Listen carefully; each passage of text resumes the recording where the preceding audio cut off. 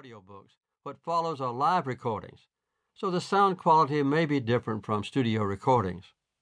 The classes have been slightly edited to improve the flow and technical quality, but for the most part you'll hear them as they were originally taught.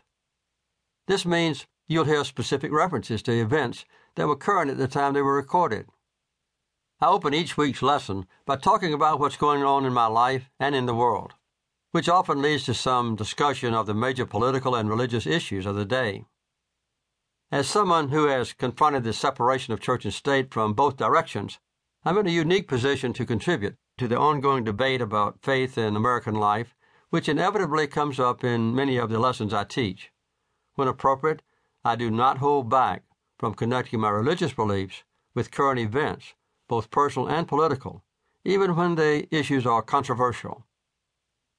While the Bible is certainly a focus of much controversy and divisiveness in today's culture, you'll also hear in these classes how the Scriptures can bring people together. I find that the most memorable sessions are those when we meld as a group, united by our desire to understand the Bible and apply its messages to our lives.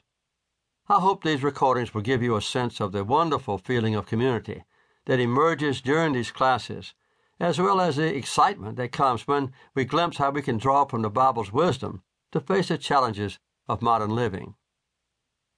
The Bible offers guidance for leading the life for which we were created, a transcendent life that reaches above and beyond what is normally expected of us.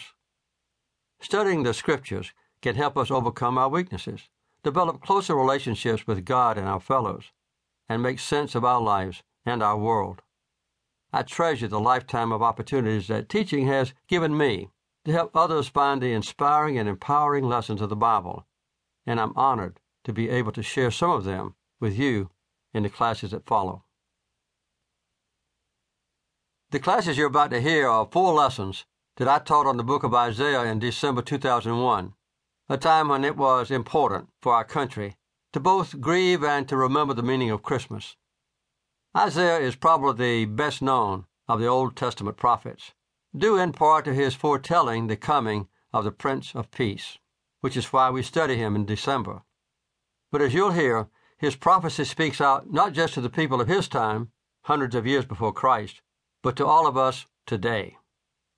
As we savor the beauty of his language and contemplate his profound understanding of the future, we can benefit from asking, what do Isaiah's words mean for me today? This attitude will help us see how each of us can fulfill our individual responsibility to honor the Prince of Peace, not just during the holiday season, but at any time of year.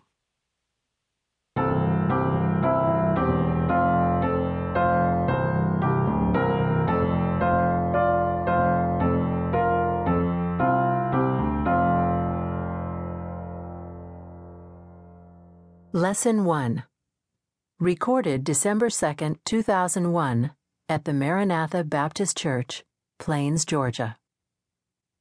This reading is from Isaiah chapter 49, verses 1 through 6, from the New Revised Standard Version. Listen to me, O coastlands. Pay attention, you peoples from far away. The Lord called me before I was born. While I was in my mother's womb, he named me. He made my mouth like a sharp sword. In the shadow of his hand he hid me.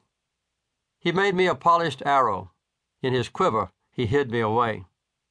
And he said to me, You are my servant, Israel, in whom I will be glorified. But I said, I have labored in vain.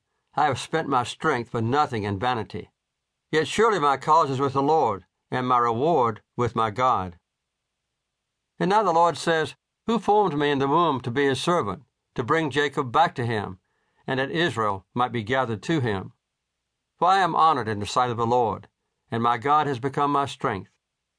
He says, It is too light a thing that you should be my servant, to raise up the tribes of Jacob, and to restore the survivors of Israel. I will give you as a light to the nations, that my salvation may reach to the end of the earth.